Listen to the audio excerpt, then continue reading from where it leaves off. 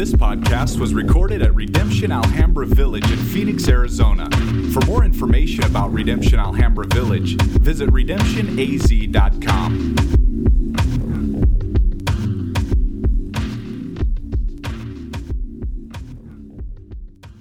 My name is Pastor Wes. I am one of 6 elders here at Redemption Church Alhambra, and I love being here. I love pastoring at this church. I love the diversity of our leadership. I love looking out into the congregation and seeing the diversity of our people. Yeah. I love it. I love being here. And if you're just joining us, what we decided to do was go through the entire book of Mark, the whole book. So we're going to spend a year and some change going through the book of Mark. And today we're in Mark chapter 7, verse 1 through 23. Mark chapter 7, verse 1 through 23. Now, this is the first church that I've ever pastored at. It's not the first church that I've been a pastor at, but it's the first church that I've ever pastored at that actually goes through entire books of the Bible. I've been to other churches that do it. I've attended other churches that do it, but I've never pastored at a church that does it. The cool thing about pastoring at a church that goes through entire books of the Bible is it prevents people like me from eisegeting a text. And what eisegeting is, or to eisegete a text, is to take a text out and start building your own thoughts around it. That's what that means. You don't have the context. You take the text out and you just start. Okay, here's an example. Philippians 4:13, the biggest eisegetical text ever known to man. I can do all things through Christ who gives me strength. I can imagine a bodybuilder, right? Going to LA Fitness, right? And they just became a Christian. And so they go to LA Fitness and they're like, you know what? I want 8,000 pounds on that side, and I want 8,000 pounds on that side. I don't care if you got to go to other LA Fitnesses to get the weights. Get the weights. Why? Because I can do all things through Christ who gives me strength. And so here he goes. 16,000 pounds. I'm going to deadlift this. Bends down. And he tries and he strains and he can't get the weights up. So what happens is he loses all faith in Jesus.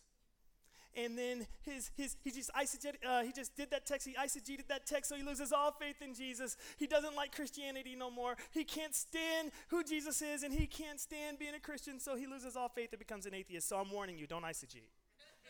Don't eisegete, because that's exactly what happened. But one cool thing is as we're in Mark chapter 7, verse 1 through 23, is what we want to do at Redemption is keep the gospel that we're reading in a narrative form, which means a story form. So we want to keep it in a story form. I am going to zoom in on a few verses, okay? But in order to keep it in story form, we want to give you the whole context. That's why we're doing 1 through 23. So the verses that I do zoom in on, you guys can go home and be like, oh, okay, this is what Wes meant. Or, dang, Wes was way off right here because this is what this said and this is what this said and he's way off. So you guys can do that, all right? So you guys can keep your pastors accountable. One danger that I find myself doing because I'm reading the Bible in a narrative story form, one danger that I find myself in is the hypostatic union of Christ. I'll explain that. One danger is because instead of systematically breaking down what Jesus is talking about, I'm like just going through story form. And instead of systematically breaking down what Mark is trying to say, I'm going through story form. And so the hypostatic union of Christ, which simply means that Jesus is God, 100% God, and he is 100% man. That's the hypostatic union. He's 100% God, 100% man, and he comes together in the form of Jesus. He's still 100% God, still 100% man. This is my problem when I'm doing narrative style reading, especially through the Gospels, is when I get to the cross, it is hard for me for some reason to be like, God died on the cross. It's hard. It's hard to think about. Wait a second. God died on a cross. And as Christians, we know that death means separation from God, which is like, wait a second. God died on the cross. Separation from God is death. What in the world? So that means Jesus, the Son of God, on the cross was separated from the Father, right? God died on the cross, which shows the weightiness of my sin. But when I think of the hypostatic union of Christ and I go to the other side, the man Jesus dying on the cross, then warm fuzzies start coming in my belly, right? warm fuzzies. Why? Because I can relate. Because he has flesh, and his fleshly hands were pierced. And he has blood pouring down, and if you cut me, I bleed red. So I can kind of relate to that. I can relate to that. But my spirit, I thank God that he has renewed my spirit, and all of you that understand what I'm talking about, that means he must have renewed your spirit. Even though you can't comprehend, you can actually apprehend that God died on the cross. You can, even though it's hard to know about, but you can just believe that it's true because that's what the Bible tells us. And so God died on the cross. That had to have been a weighty sin for that propitiation to happen. And what propitiation is, it's an exchange. God had to die on the cross. Why? So that my filthy rags can be placed on him and God's righteous robe can be placed on me. It took the death of God to do that. Took the death of God for the great exchange of my heavy burden of death. Understand this. When you're not in Christ, you're dead, like a zombie, like The Walking Dead. I love that series. But that's you. And so what happens is on that cross, God takes that heavy burden of death and places it on his son. So it's our sin that separates the Father from the Son. And out of that, Jesus in the exchange, in the propitiation, gives us life. And life more abundant. It's wonderful. It's a beautiful thing. So don't forget about the hypostatic union of Christ. And some of you, I just educated you. So you're going to go out and be like, yo, what you know about that hypostatic union, son? 100% God, 100% man. You can't forget that when we read through the Gospel of Mark. And today, what I want to do is I want to spend time on exposing sin. I want to try my hardest with the help of C.H. Spurgeon to get to the root of sin. C.H. Spurgeon is the man, if y'all don't know. And just a side note, my wife and I were planning on having one more kid. So oh my God, somebody's like, oh my goodness. 5 kids, that'll be 5 for us. And then we're done. I don't know how we're going to be done, but we're going to be done. We're debating on how that's going to go about, but we'll be done. It's a great debate in the little family about how we're going to be done, but we're going to be done. So after the 5, if this kid, the 5th kid that we have, if it's a boy, his name is going to be Charles Spurgeon Little.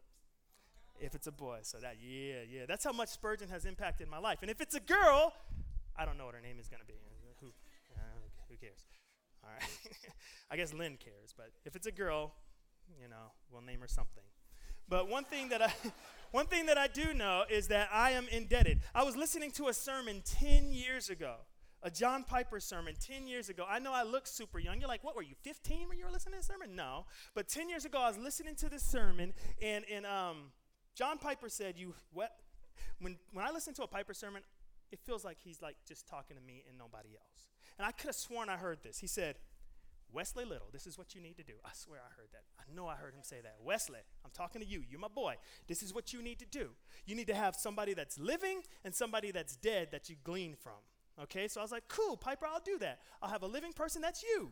I'm going to glean from you. And my dead person's going to be C.H. Spurgeon. Now, I don't know the true definition of gleaning, so I don't know if what I'm doing when I glean from them is just straight up jacking them, or if I'm really gleaning from them, because I think it's gleaning. I don't think I'm jacking them. But I know one thing, that I'm indebted to Piper and to Spurgeon. And I thank God for their ministries. Because of those faithful men, they were able to show me like a depth of God that I probably wouldn't experience. And they were able to bring to life his word. So I am in great debt to Piper and Spurgeon. So while I was going over this text, which is Mark chapter 7, verse 1 through 23, there were 3 things that got me that I was like, okay, this is the aim. I'm trying to expose sin here. I got to get to the root of it. And the first thing that popped out was the same as them.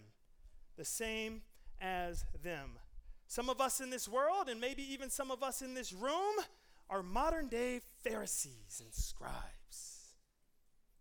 Why do I say that? Well, because some of us may hold to fables or man-made traditions. Some of us may hold to things that aren't even scriptural, but we swear that they're biblical.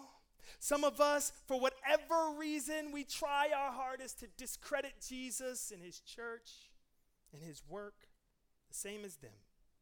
Second thing that stood out to me is sometimes we can be the same as us. Majority of us sitting in this room today, we are professing Christians. Christianity, that's the flag that we raise. But we're going to read a little bit later and talk about how the disciples themselves were so caught up in man-made tradition that they too were a little bit nervous about Jesus' teaching when he was correcting the Pharisees and the scribes. His own peeps were nervous. Then finally, the third thing that stood out to me as I was going over this text, which is Mark chapter 7, verse 1 through 23. When I ask us to stand to read that, if you guys aren't there, oh my goodness, because I said Mark chapter 7, 1 through 23 about a million times. So so when we do stand and read, if you're like, oh man, where we at? Oh, goodness. So the third thing that stood out to me is the same as him. Jesus does a great job at showing not only the Pharisees and scribes what the real issue is, but he shows everyone what the real issue is. And the real issue is our hearts. And we need a heart transformation. The heart of every person is deceitfully wicked and needs to be transformed. Understand this, there is no hope outside of the living hope of Christ. And there's no hope outside of Christ, and us being conformed to his image is the only way that we can access this hope and be the same as him. That's how that works. So let's jump right into the first point, the same as them. Last week, my brother, Josh, preached about miracles, right? So he preached about miracles. He preached in Mark chapter 6, and he preached about miracles and how Jesus was feeding thousands of people and how he was walking on water. And then he got to the end of Mark chapter 6 and started talking about when Jesus and them crossed over the sea. They got into this town, and people recognized Jesus. And so they came to him, and in the middle of the marketplace, Jesus started healing all kinds of people. That was the end of Mark chapter 6. Jesus started healing all kinds of people. People come to Jesus, just touch his cloak or whatever, and they're getting healed. Touch the hem of his garment, they're getting healed. Jesus probably laying hands on them. They're getting healed, but all these people are getting healed. So what I want you guys to do is imagine with me.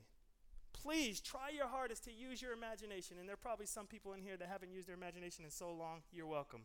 I'm letting you do it. So please try your hardest to use your imagination. Picture Jesus and his disciples in the middle of the city, and thousands upon thousands of people, and 45% of those people are sick. And here they come, wave after wave, coming to Jesus. That is my jam, by the way. Wave after wave. That's my jam. So all these people are coming, right, to get healed by Jesus, and Jesus is healing them and healing them and healing them and healing them. And then like the last wave of people are coming, and the disciples, they were doing their business, but it was getting late. And so what the disciples decided to do was to prepare food. They're like, you know what? It's getting late. This last wave of people coming. Jesus, you got this? We're going to go make some food, all right? Jesus is like, cool, go make the food. And so they go make and prepare the food, all right? Are you guys imagining this? Can y'all see it? Are you with me? Is your mind's eye there? Are you in the city? People are getting healed. Okay, so there they are. And so the last wave's coming through. And now I want you to imagine the last person coming to get healed by Jesus. Imagine a man or a woman, old or young, it doesn't matter. Imagine that person being escorted because they're sick. Don't forget, these are sick people coming to Jesus. So that person's being escorted to Jesus. This person probably doesn't have a lot of words to say because they're sick, but their heart is probably full of great faith. Why? Because they see everything that's going on around them. Wave after wave of people being healed, going back to the city, talking about how wonderful Jesus is and professing the Messiah and that he has come. And so this last person comes with a heart full of faith, and Jesus either touches him or her, or he or she lays her hands on the garment, and they're healed.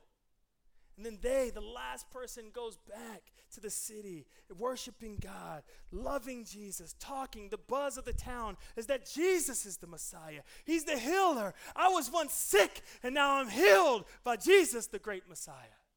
And so now what Jesus does after that last person gets healed is he turns around as the disciples are already eating. They're getting busy with the food, and they're already eating. And then all of a sudden, this last wave of people come. What? There's another wave of people. So this last wave of people come, but they don't look like the townspeople. Why? Because this is the Pharisees, the religious people who think they know everything there is to know about getting to God. And along with them are the scribes, the Johnny Cochrans of the law. They know everything it is to know about God and his law. So you got the Pharisees and the scribes, the last wave coming. And as they come, they don't care about anything that's going on around. They're coming through a city where everybody is buzzing about the Messiah and how he's healing. They don't care about that because they've been following Jesus ever since his ministry started, trying their hardest to catch him in some kind of predicament. So they come and they're trying to catch Jesus in some kind of predicament, and so they're ignoring all these things around them. And when they approach Jesus and his disciples, what do? They say, hey, Jesus, what in the world is going on here? your disciples are eating and they didn't wash their hands. They're defiling themselves. And I can picture Peter and John and maybe even Matthew with the church's chicken biscuit in their hand. And look over like, oh snap, they're right. We didn't wash our hands. Because not washing your hands before you ate was a tradition laid by the Jewish elders. So the Jewish elders laid that tradition. It's like you have to wash your hands before you eat or you're going to be defiled as a person. And so this is what the Pharisees and the scribes saw. This is our chance to get in. So now we're going to get in and we're going to be like, okay, they're not following the laws of that the elders have set before us. Look at them defiling themselves. I wonder how many people in our world today, and even to narrow it down, how many people are sitting in this room today that have the same heart as the Pharisees and the scribes. The same heart. You could care less about what's going on around. You could care less about what's going on in the church. Oh, if you could just catch something wrong with the Bible. There has to be some kind of contradiction in the Bible. I got to figure out. I know it's there. Oh, if you could just dispel what you believe is a myth. Oh, man, if I could just expose Christianity for the myth that it is, maybe my boyfriend will stop dragging me to church. If I could just discredit Jesus, his church, and his work, maybe, just maybe, my husband will snap out of it. Because, you know, ever since my husband got saved, and fell and was captured by the love of Jesus, all he talks about is church and Jesus. So if I could just find something to snap him out of that. Oh man, if I could just find something to discredit Jesus and snap my girlfriend out of that spell. Why? Because man, I loved having sex with her. I loved it. Man, I love doing all those things that we shouldn't have been doing. Oh, I love that. Oh, if I could just snap her out of that spell that she's under, we can go back to a life that we once had. Oh man, if I could just discredit the Bible, then my parents won't wake me up early anymore. If I could just discredit the church and the Bible and find something wrong with Jesus, then I don't have to get up on Sundays and come to church. And I could tell my parents, why are we going to that church? Do you know this and that about Christianity? Oh, I know that there's husbands probably in this room that are only here and endure 90 minutes of my preaching, Aaron's preaching, Wayne's preaching, Josh's preaching, Kyle's singing, all that stuff. They endure that because they don't want to hear their wives every single day talking about how they need to go to church. And so they come and they'd rather endure that. But they don't come seeking the Messiah. They come trying their hardest to find something wrong so that they can go to their wife and be like, look, this is why we shouldn't be going to this church. Modern day Pharisees and scribes. Hoping that they could find something to discredit this whole thing so that they can go back to a life that they once knew. Some of us in this room are the same as them.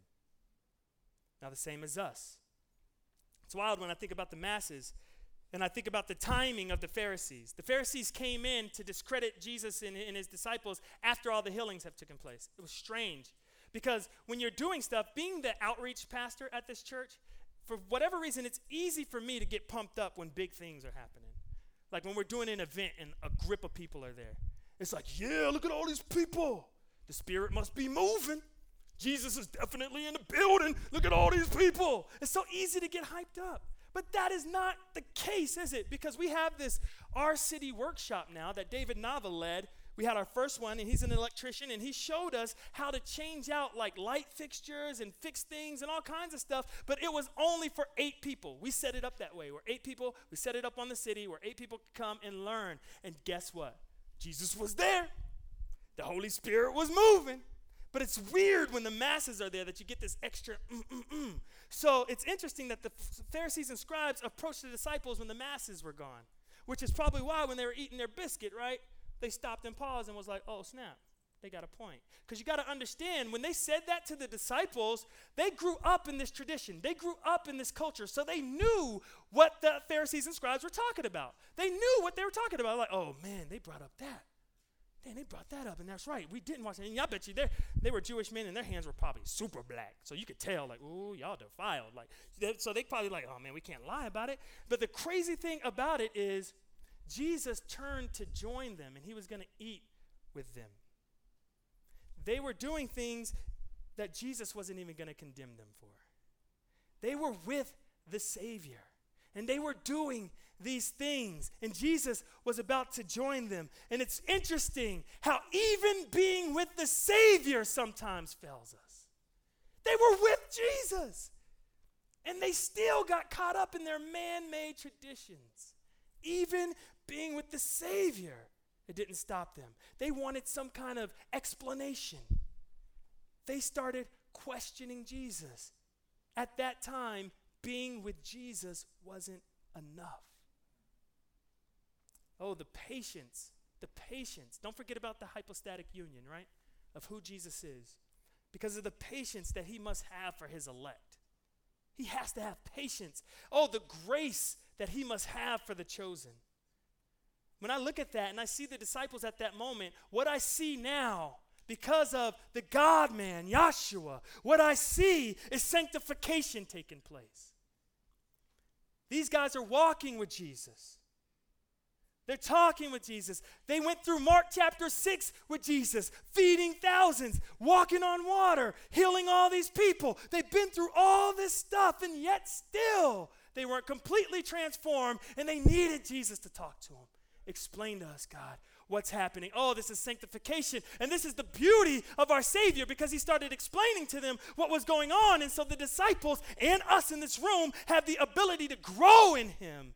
Learn. We can trust in Jesus. We have faith in our Messiah as it's being made perfect. That's sanctification, guys. And those disciples sounds a lot like us in this room. Now, if you have your Bibles, you should already be there, but open them up to Mark chapter 7, verse 1 through 23, and stand with me as we honor the reading of God's word. And I hope that the two stories that I told of the Pharisees and the disciples would bring to life the scripture that we're about to read. That's my aim. So as we read this, I've been trying my hardest to pull at your imagination. So as we read this, I'm hoping that God just enlightens his word and the words pop off the screen and you can see it as if it's a movie. So Mark chapter 7, verse 1 through 23, and this is what it says. Now when the Pharisees gathered to him with some of the scribes who had come from Jerusalem, they saw that some of his disciples ate with hands that were defiled, that is, unwashed. For the Pharisees and all the Jews do not eat unless they wash their hands properly, holding to the traditions of the elders. And when they come from the marketplace, they do not eat unless they wash. And there are many other traditions that they observe, such as washing of cups and pots and copper vessels and dining couches. And the Pharisees and the scribes, they asked Jesus, they said, "Why do your disciples not walk according to the tradition of the elders, but eat with defiled hands?" And Jesus said to them, "Well did Isaiah prophesy of you, you hypocrites, as it is written, this people honor me with their lips, but their heart is far from me. In vain do they worship me, teaching as doctrines the commandments of men. You leave the commandment of God and hold to the tradition of men." And then Jesus said to them, "You have a fine way of rejecting the commandment of God in order to establish your tradition. For Moses said, 'Honor your father and your mother, and whoever reviles father or mother must surely die.' But you, scribes and Pharisees, say, if a man tells his father or his mother, 'Whatever you have gained from me is korban,' that is, given to God, then you no longer permit him to do anything for his father or mother, thus making void the word of God by your tradition that you have handed down, and many such things you do." And then Jesus called the people to him again and said to them, "Hear me, all of you, and understand. There is nothing outside a person that by going into him can defile him, but the things that come out of a person are what defile him." And when he had entered the house and left the people, his disciples asked him about the parable. And then Jesus said to them, "Then are you also without understanding? Do you not see that whatever goes into a person from outside cannot defile him, since it enters not his heart, but his stomach, and is expelled?" Thus Jesus declared all foods clean. And then Jesus said, "What comes out of a person is what defiles him. For from within, out of the heart of man, come evil thoughts, sexual immorality, theft, murder, adultery, coveting, wickedness, deceit, sensuality, envy, slander, pride, foolishness. All these evil things come from within, and they defile a person." Let's pray. Father God, thank you for putting your word on display this morning. Thank you for Mark chapter 7 and also putting Isaiah and Exodus on display as well. Although many of us in this room may not participate in the Corban tradition, there are other man-made traditions that we hold to. And we hold to them above the fulfilled law in Christ. And when we do that, we're chaining and we're shackling ourselves to the hooks of religion instead of being brought in and captured by the prison of your love, God. Forgive us. Help us. Help us today, Father, to see what our hearts truly look like without you and just how much we need you to change us and to sustain our hearts. Be with us today, God. In Jesus' name, amen. You guys may be seated. I got a few minutes as I move into the third and final point, the same as him. Before it's all said and done, each and every single person on the planet should have the same goal in mind. We should all have the same goal in mind, okay? Unfortunately, that's not true. We all don't have the same goal in mind, but every single person should pursue the glory of the Son of God. That's what we should be doing. Every single person should pursue the glory of the Son of God. Whether you're a pastor, do that. Pursue that for the glory of Christ. Whether you're a teacher, do that. Pursue that for the glory of Christ. Whether you're a cook or a nurse or a doctor or any kind of leader, a student, do that in pursuit of the glory of Christ. All of our goals should be the same because all of life should be all for Jesus. Every single person should be a reflection of the radiant glow of Jesus. Every single person. And how do we do that? By capturing his work. How do we capture his work? It's through belief and it's through faith in our hearts. And when we do that, we're conformed and transformed into the image of Christ. Oh, to be the same as Jesus is the only way that we won't be the same as them. To be the same as Jesus is the only way we won't be the same as us. The problem with them and us is the same problem. It's our hearts. Our hearts. What's going on with our hearts? Oh, in verse 14, I hope you will notice that this lesson that Jesus was about to teach wasn't just for the hypocritical Pharisees and scribes, but this lesson was for everybody. Jesus called the whole town back and said, disciples, get out here. Pharisees and scribes, let's talk. He called the whole town. Now about that Corban tradition that Jesus said, about the father. This is a modern day Corban tradition. Say that your mother or father are older and they're in a nursing home, which is unfortunate, but that's the American way. So they're in a nursing home. So your mother and father, or either or, they call you, their kid, their child. They say, hey, kid, child, I'm in need of a little bit of money. Can you help your mother out? And you say this, I would help you, but Corbin, I've given my money, I've already tithed to the church. So that money that I used to tithe to the church, I could have given that to you, but I decided to give it to the church, so I'm free of giving you money. That's their tradition. That was the tradition of the elders. That was Corban. That was something that they did. They were freed from taking care of their father or mother if they gave money to the religious people. That's Corban. And that's just wild to me that that's what it is. And so they used that and made void the commandment given to us in Exodus that says, honor your mother and father, and thus your days will be long. Man, they made void the commandment of God by their tradition. So Jesus pretty much called the entire town back to himself to teach this lesson.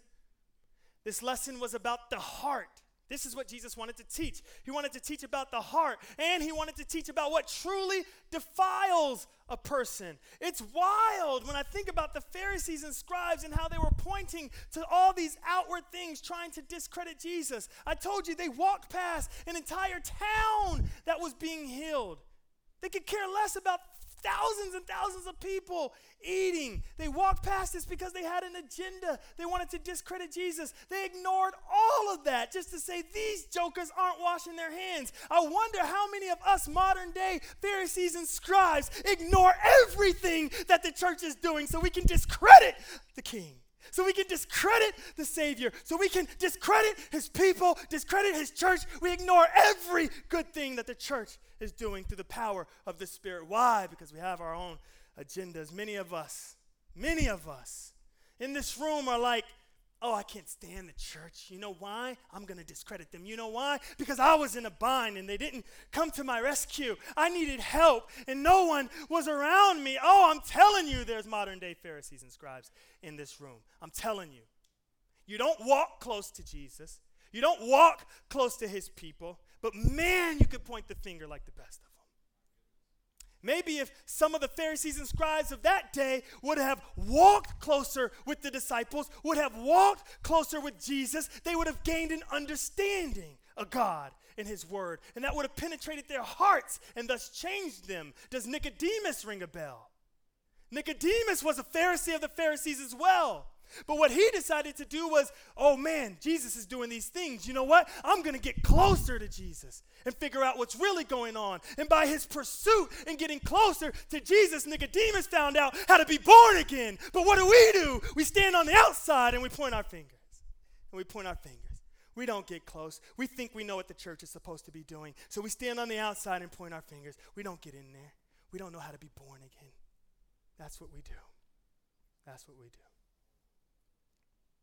The reason why those Pharisees did that and didn't want to get closer to God, and the reason why many of us do the same thing, is because without Jesus, we are at war with God.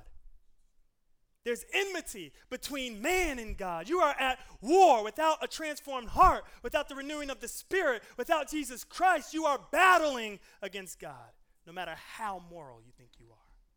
Battling against him. And that's exactly what these Pharisees and scribes were doing. They were at war with God, and they wanted to defeat God. They wanted to discredit Jesus. Why? So that they could go back to living life before Jesus had his ministry.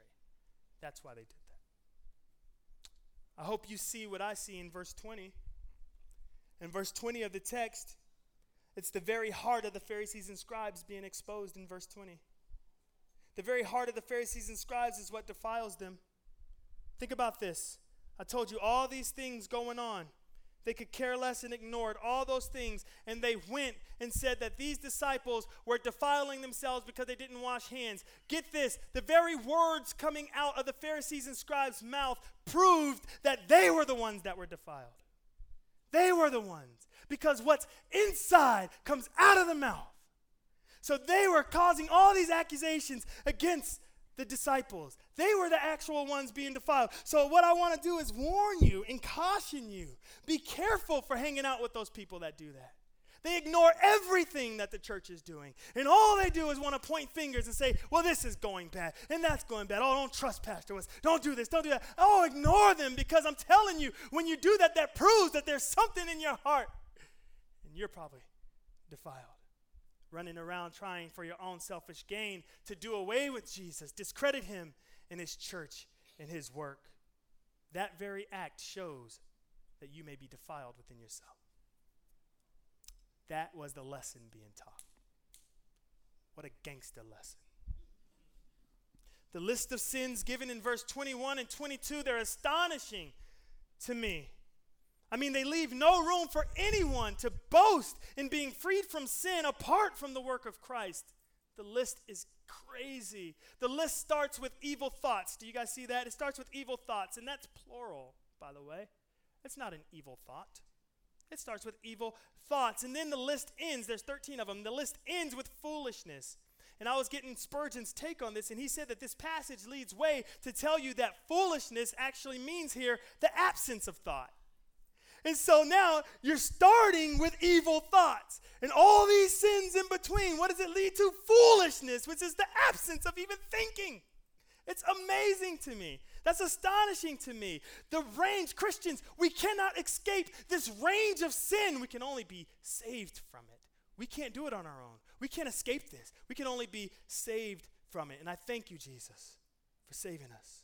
These 13 items listed in this list of sin, it's not exhaustive, but what these items represent is a springboard. It's like a springboard to the very nature of our hearts that produce sin in bulk. Many of these sins, they manifest themselves in different ways. For instance, David murdered Uriah. Why? Because David got busy with Uriah's wife. She got pregnant. David was filled with lust. And so what happens is that lust ended up murdering one of his faithful soldiers. David murdered Uriah because of lust. Brothers and sisters, probably even in this room, through sheer hatred, murder other brothers and sisters. We do that. We do that. What's the difference? I'm telling you, it's a springboard. They're both murder. They're both murder. This is not an exhaustive list. It's a springboard to billions of sins that we have to wrestle with. Oh, the range that we can't escape from, we can only be saved from. I hope you guys see that. I was watching a documentary the other day, and it was about insects and animals and how they swarm together. It was fascinating. I was intrigued by it. But there was just something about the ant colony that caught my attention. So all these animals, and then they got the ant colony. They have a 5-minute part about ants. I was like, this is crazy. And so after that 5 minutes, I was like, you know what? Bam, I watched 3 documentaries that deal with ants. I did. I'm not even kidding, not even lying. 3 documentaries that deal with ants, because I was like, ants are crazy. This is crazy how ants function. So I watched 3 documentaries. I am not lying about what I'm about to tell you. I promise you. I went to Cesar Chavez Library to finish writing this sermon, okay? They were closed. I didn't know what time they opened, so they were closed. They didn't open for another like 20 minutes. So what I decided to do was just start a little early on this then, and I was at this part with the ants. I was at this part. And so I'm sitting on this like concrete bench thing that they have. So I'm sitting on the concrete bench writing what I'm talking about right now. It's just weird because I'm talking about it, and this is what I was writing. And so I was writing what I'm talking about right now, and a stinking ant went across my laptop. I was like, what the heck? I'm writing about ants, and an ant went across my laptop. Everybody seen that Stranger Than Fiction movie with Will Ferrell? When you write and then this stuff actually happens? That's what I thought was going on. I'm like, what the heck? And then we all still have our sin nature. You can't escape from that until we are glorified, right? So we all still have our sin nature, and I don't know why I licked my finger, but I do. So I went like this. I went, oh, man, there's an ant. Bow! And just straight up, got it. Got it. Then did this to make sure it was dead, because you know how ants can be. You get them, and it's like, oh, they're just pretending, and they bounce up and bite you. You know what I mean? So I got it, and then did this number. And then I was getting back into the sermon, and then I was like, wait a second. Where did that ant come from?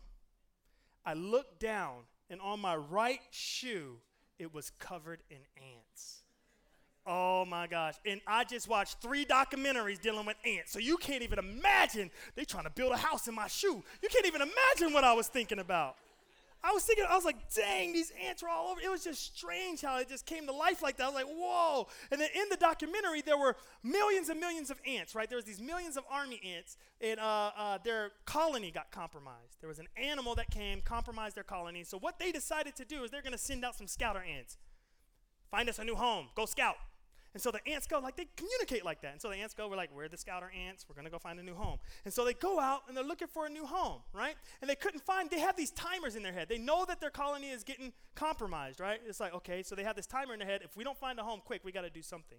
And they couldn't find it. So the ants went back and was like, look, we couldn't find a good spot, but what we did find were these 2, like, plant things. And ants communicate like that. They're like, look, dog, we didn't find a good spot, but we did find these 2 plants. So this is what we're going to do. We're going to go over and set up shop on the plants.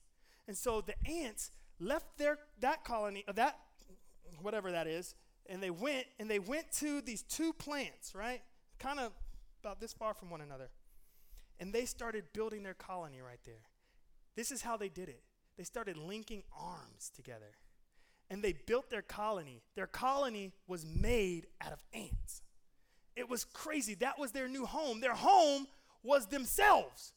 Ants are crazy, I'm telling you. So they built a habitat made out of themselves. And so now what you have to do in order to get to the heart of that colony, you have to go from layer and layer and layer of ants. And then when you get to the heart, there's the queen pumping out babies. Boom, boom, boom, dishing out these eggs. Boom, boom, boom. So the queen is at the heart getting busy. And they're still sending out worker ants to get food and supplies that they need to sustain this ant-built colony. It's insane. And these worker ants, when they go and get the food and supplies they need, nothing can stop them from their desired destination. They will die trying to get there. They're going to get to what they want.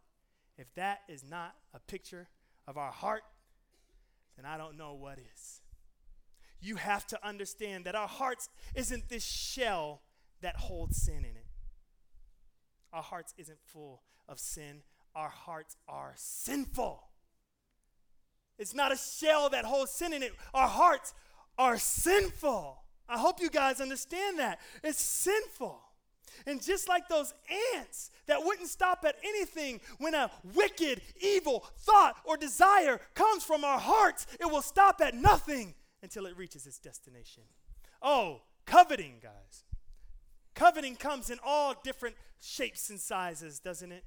Oh, you covet a man's wife. You covet a woman's husband. You covet the bank account. You covet the car. You covet the house. You covet the status of a person. You covet. Billions of ways that you covet. Oh, you're deceitful. Billions of ways you're deceitful. You want everybody to think you're good. You're not. You want everybody to think you're fine. You're not. You want everybody to think you got it going on, but you don't. Deceitful, I'm telling you. Sin manifests itself in so many different ways. The Pharisees and the scribes, they thought this whole time that if they could just get rid of Christ, they would get rid of this pressure that's been added onto their life. If we could just get rid of him, we can go back to life as we knew it. But it is Christ. He is the one that allows us to understand that you will never get rid of the pressures of life, but you need Jesus to go through the pressures of life. Even if they were to discredit these people, even if you, whoever drug you here, or you don't want to be here, even if you were successful in trying to discredit the church and its people, you will still have pressures in your life. It'll just show up in other forms. And I'm telling you, Jesus is the one that could take these situations and give you purpose in them. I'm not going to stand up here and say that Jesus is going to make your life magnificent, but there's beauty in understanding why you're suffering. Oh my goodness, there's beauty in that. There's beauty in understanding that Christ is in you and that you can have a disposition within your heart that says, I love you, Jesus. But on the outside, all hell is breaking loose. There's beauty in that. There's beauty in that. It's interesting that I was at a First Friday a long time ago, probably about a year ago. And I was in this conversation. And while I was in this conversation, this guy said something that bugged me. It just bugged me. He told me that, well, Wes, I believe all things happen for a reason. I was like, oh, goodness. The thing that bugged me was this guy was an atheist. An atheist. Claiming that. And how easy I hear every single Christian say that. But I'm telling you, there is a beauty when you can go beyond, well, I think all things happen for a reason, and shut your mouth and take joy in the beauty that God sustains you through all things. Everybody says that. Oh, don't take comfort in that. Take comfort at the feet of Jesus. That's where the comfort comes. That's where the comfort comes. Take comfort in a renewed heart. Verse 17 through 23 was an intimate conversation that King Jesus was having with his children. Not only was the Pharisees and the scribes and the townspeople being exposed to sin, but Jesus went back into the room and he laid it out to his disciples. He laid it out. He said, are you too without understanding? But all the gentleness of sanctification. He knew that his disciples needed to understand that they needed to repent. And in repenting, they can grow. They can grow and they can learn. He knew that, and they can grow to be more like him. He is the God-man, Yahshua. Don't forget about the hypostatic union of Christ. Jesus knows what his disciples needed. They needed to sit at his feet. My heart breaks for those that are standing on the outside pointing fingers and trying to find fault with our Savior. They're standing on the outside pointing fingers, trying to find fault with his work and his church. But my heart bleeds whenever somebody that claims to know Jesus, they claim to walk with him, they claim that they live for him, but they don't know how to rest at his feet. When things go crazy, they go crazy. They don't know how to rest at the Messiah's feet. They don't know how to take comfort in their hearts being renewed. So what do? They find comfort in joining the crowd. They join the crowd. And they begin to point as if they were blind, just like everybody else. Help us, Jesus, to not be the same as them. Help us, Jesus, to not be the same as us. But help us, Jesus, to be the same as you. Let's pray. Father, our hearts can be deceitfully wicked. Sin has the power to make a mockery out of the most loving act that mankind could have ever experienced. That while we were yet sinners, your Son died for us, God. The reach of his love is long, God. It stretches thousands of years after his ascension to call sinners to be saved. Even right now, in this place, today, your love stretches. Father, by the power of your Spirit, give somebody an understanding about you today. By your mighty hand, God, take out that hard heart that they may have. Take out that hard heart that doesn't feel you, that doesn't understand you, and give them a new heart so that they can feel you and understand you and hear your voice. Bless them, God. Bless them with a new heart. Father, as people prepare to take communion today, and as Wayne is going to lead us today in communion, let us all be reminded about the weight of the cracker that we're going to eat. Let us be reminded that that cracker represents a body that was broken, a body broken and opened up to receive the full weight of our sin. Let us be reminded of the juice that we're going to drink, that this juice is a reminder of the blood that covers us, that covers the sin that we committed. Why? So that we can humbly come to the Father. And just like those disciples asked in verse 17, we can too come to the throne room of God and say, give us understanding, teach us. Oh God, sanctify us. Father, we love you and we praise you. And it's in Jesus' name we pray. Amen.